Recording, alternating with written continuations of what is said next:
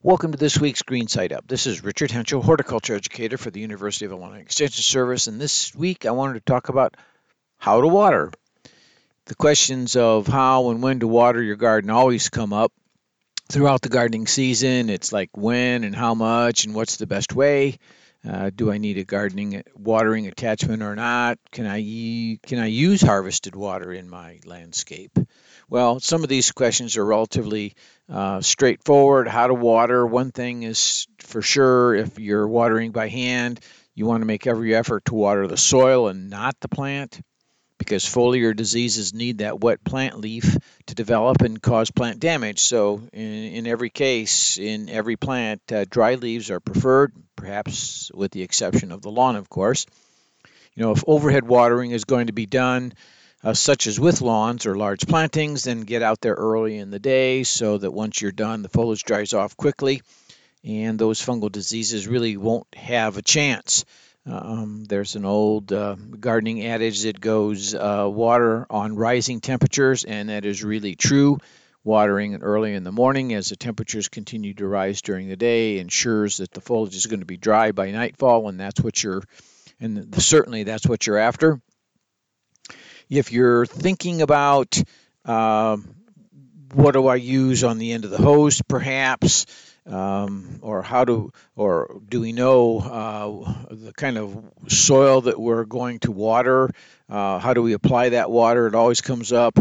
The goal is to soak the soil rather than splash the soil around. So those foliar diseases don't show up. And this a great example is when you water the vegetable garden, especially tomatoes. You don't want wet soil splashing up on the lower leaves, because that just guarantees pretty much that you're going to spread foliar diseases about. Things that you can do to reduce that splashing might be to mulch bare areas or mulch the soil underneath the tomato plants, for example, in the garden.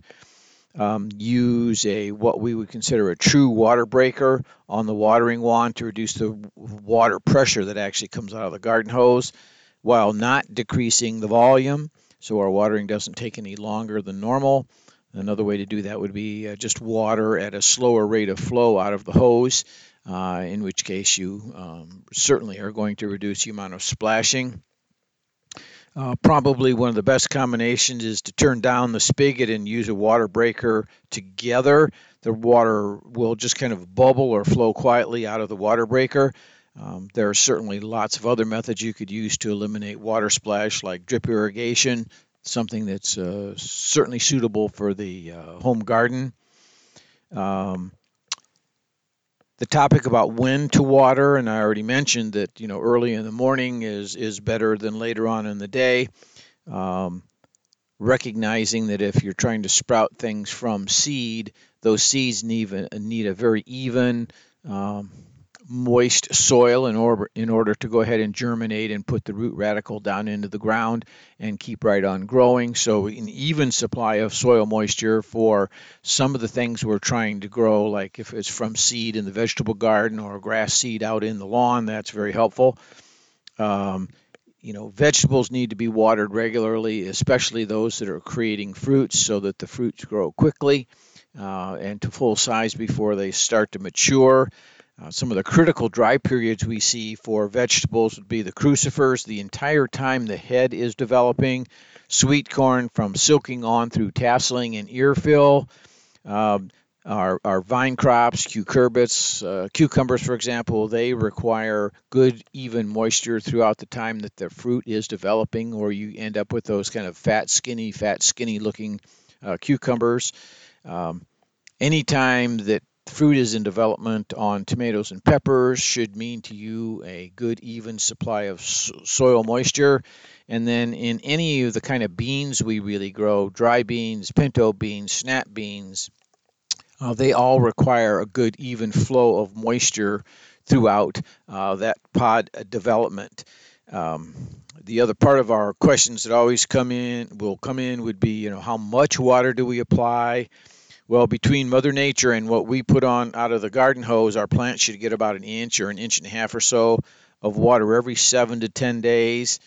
Again, variable based upon the plant stage of growth, whether it's flowering and fruiting or whether we're producing fruits at that point. These all should all be taken into account here. Um, the last part of that is, can you use rainwater or harvested water? They can be used in a lot of areas in the lawn. We tend to shy away right now still from the vegetable garden, and the main reason being health concerns. You may have potential transmittable diseases and possible contamination from roofing materials that come out of the water that you've saved in that rain barrel. So save the collected water for your lawn, flowers, trees, and shrubs, but avoid that for the vegetable garden for now. Well, this has been Richard Henschel with this week's Green Side Up. It's always a pleasure, and I'll be back again next week.